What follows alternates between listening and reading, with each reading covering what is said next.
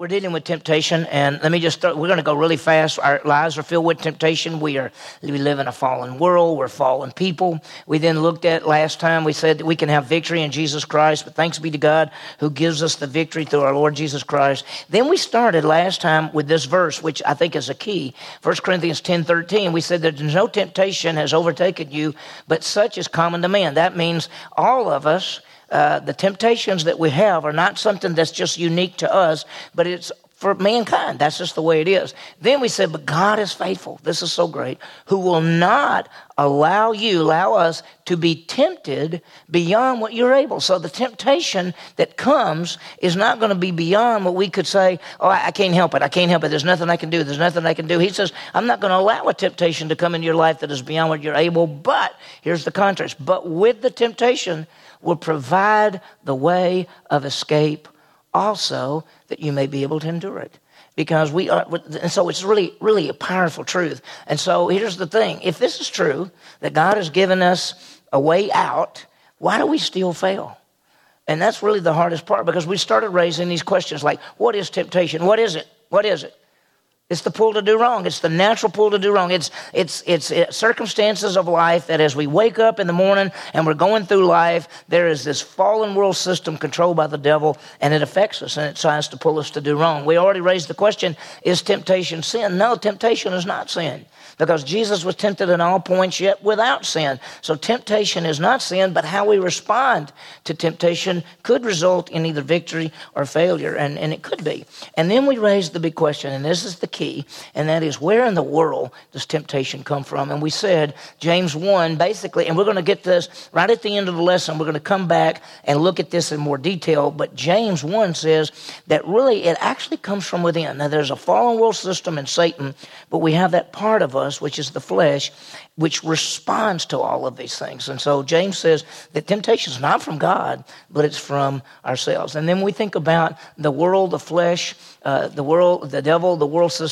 and the flesh. This is where it all comes from. The devil is real. He's an angel. He's an adversary. He hates us beyond what you could imagine. He hates every human being. He hates every believer, especially because it's too late for him to stop our eternal destiny with Jesus Christ. But he hates everything. And then there's a system that God has allowed him to take the cosmos, the ordered world system, and he controls that. He's the God of this age. We'll talk more about it in just a second. And then there's the flesh, and that's the inside of us, the pull to do wrong. And there it is. Now, we started with the devil, and we basically said he has a plan.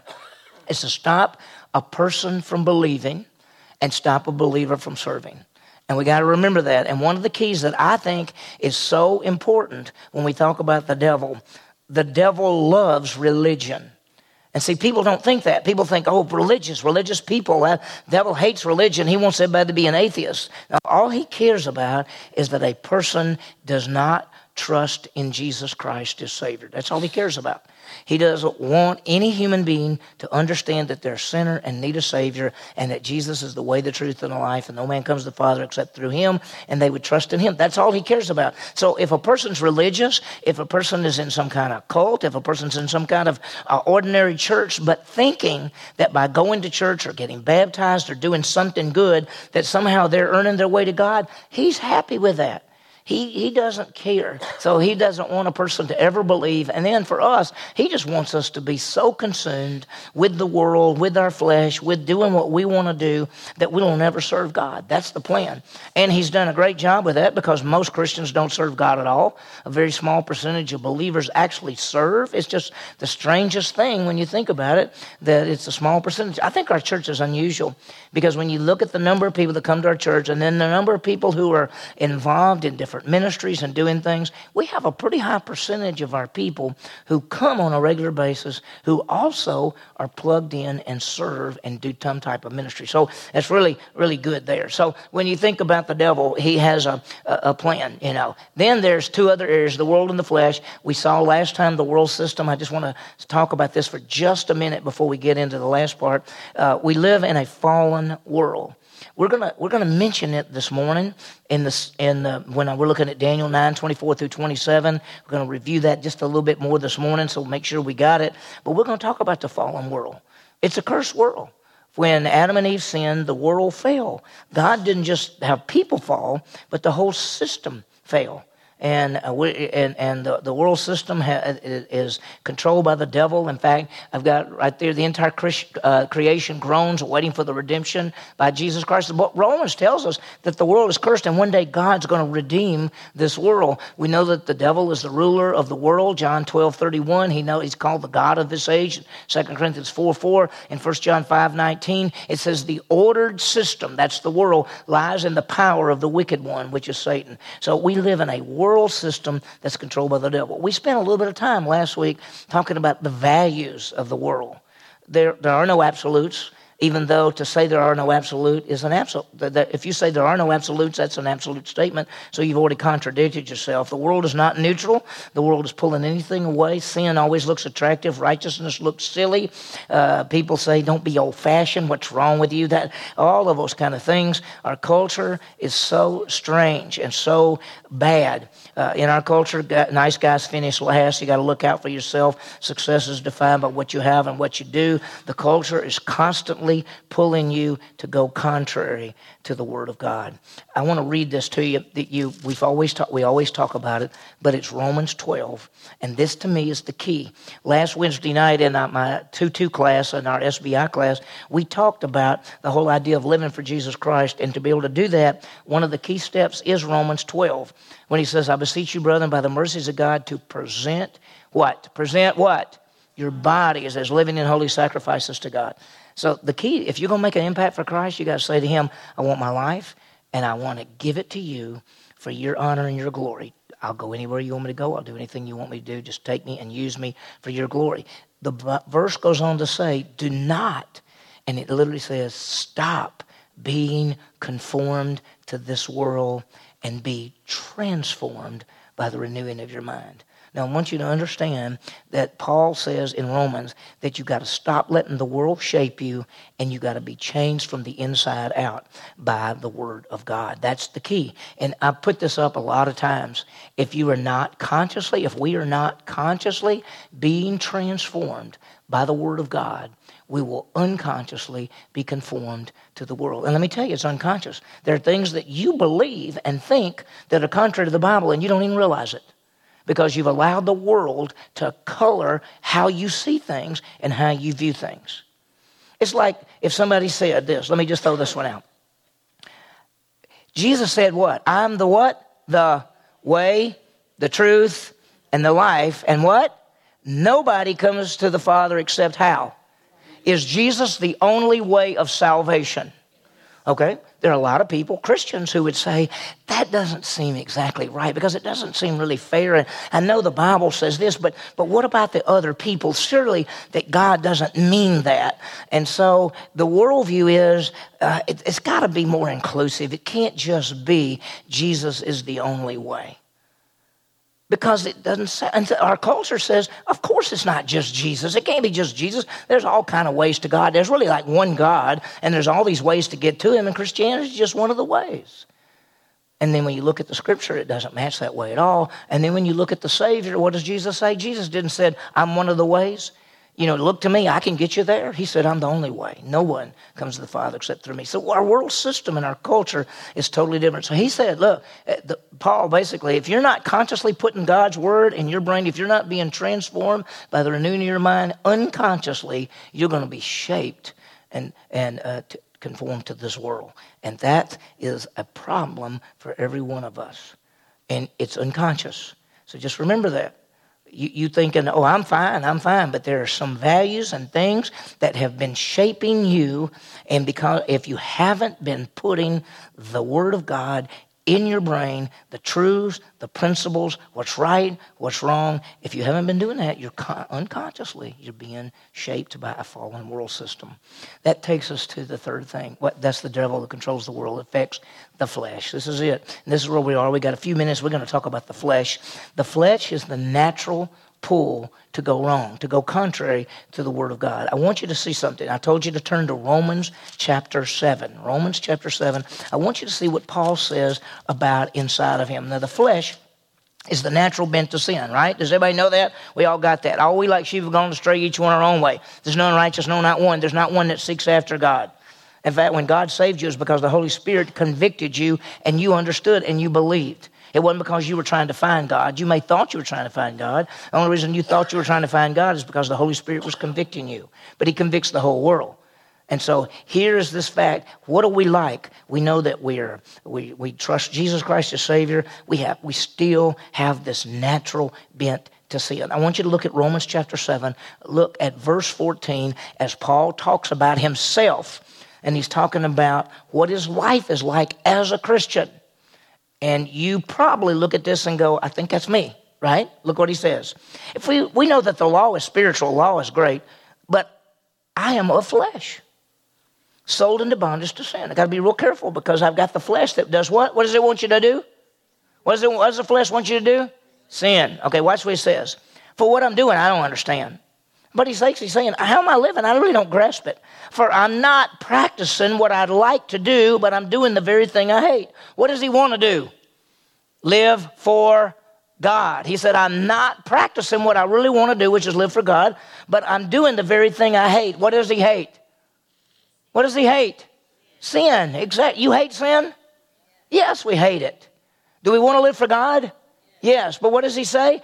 I don't understand what I'm doing. The things, I'm not even practicing what I know I should be doing, what I really want to do, but I'm actually doing the thing I hate.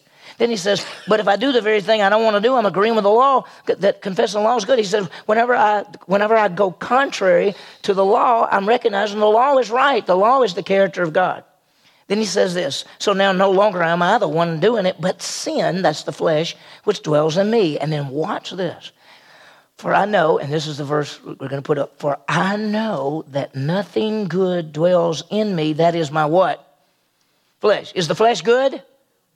Is there anything good about the flesh?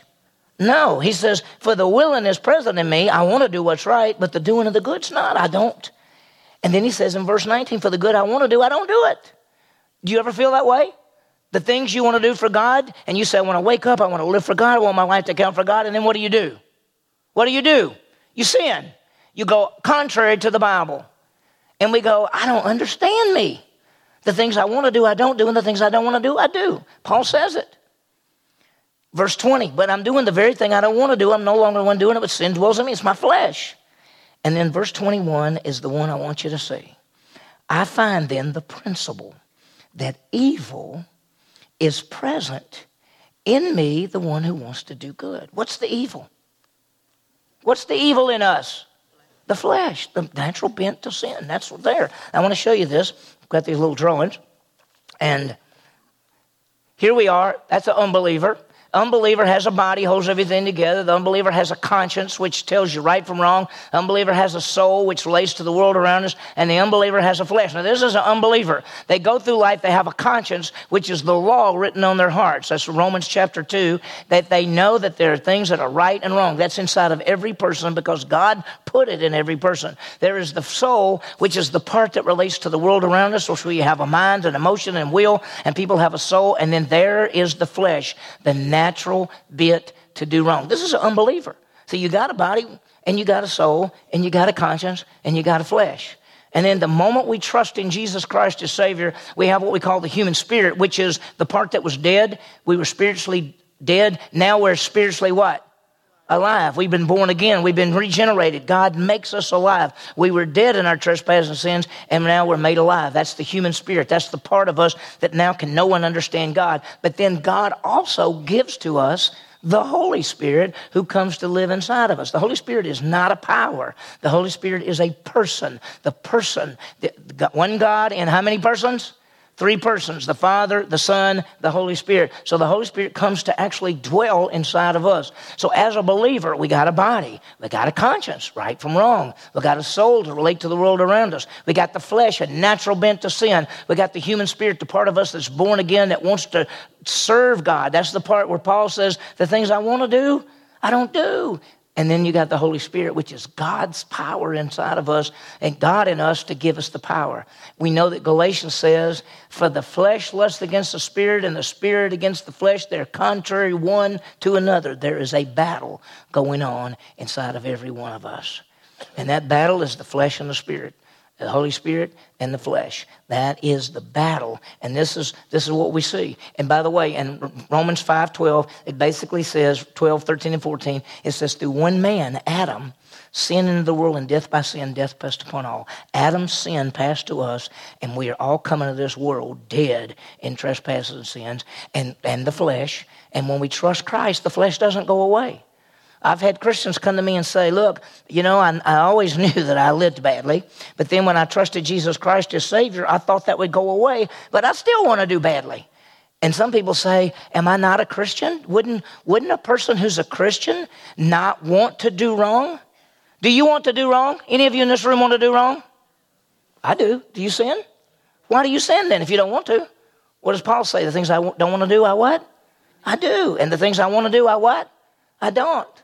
There's a battle inside of us. There's a part of us that says, and if you go over to Romans chapter 8, it's a part that says, it says the mind is set on hostility.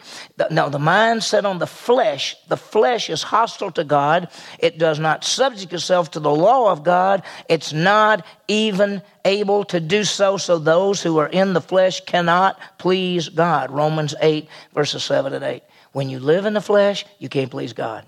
Paul says, what a battle. And so we can see we're not sinners because we sin. We sin because we're sinners. You come into this world with a natural bent to sin. We're almost out of time, so I want you to see this. We've looked at these verses before, but in James 1, 13 through 15, he says, when you're tempted, you're not tempted from God, but you're tempted from the lust of your flesh. And when you fulfill the flesh, it results in sin, and sin results in death. That's what you have. So every one of us in this room are fighting a battle every day. And the battle says, look over there, do this, lie, cheat, steal. Yourself, you've got to do for yourself. But then there's the new part of you and the Holy Spirit saying, live for God, live for God, live for God. And so there's the battle. In 1 John 2, 15 through 16, the whole thing comes, lust of the flesh, the lust of the eyes, and the pride of life. That's where the battle comes from. He says that when we're tempted, it comes from these three things. The lust of the flesh is physical desires. The lust of the eyes, to see and to be seen, that's ambition. The pride of life is greed, to be better than others, to look down on it. That's the natural part of a flesh. Why is it you think some people think they're better than other people? There's some people who think they're better than other people. They look at a person and they say, they don't make as much money as me, they don't have as nice clothes as me, so I'm better than they are. Every human being is created in the image of God, and every human being was created by God himself. Even fallen, unbelieving people are valuable. Every person is valuable. So, but this is how we are. So we got to be real careful. Now, time is up, so I want you to see that we're going to look next week at Eve, and we're going to see the fall, and we're going to see that she was tempted with the lust of the flesh. Go, that apple looked good, whatever it was. It wasn't an apple, but whatever it was. The lust of the eyes, it looked good to be seen, and the pride of life, she would be like God. All three tips, and they come to you every day, same thing. And we're going to see the progression. You've heard me teach this before. You see it, you want it, you take it. What do you do then? You hide it. See it, want it, take it, hide it. Eve saw the fruit. She wanted the fruit. She took the fruit. They hid. Achan, a guy named Achan, saw something, took it, saw it, wanted it, took it, hid it. King David saw Bathsheba, wanted Bathsheba, took Bathsheba, tried to hide it.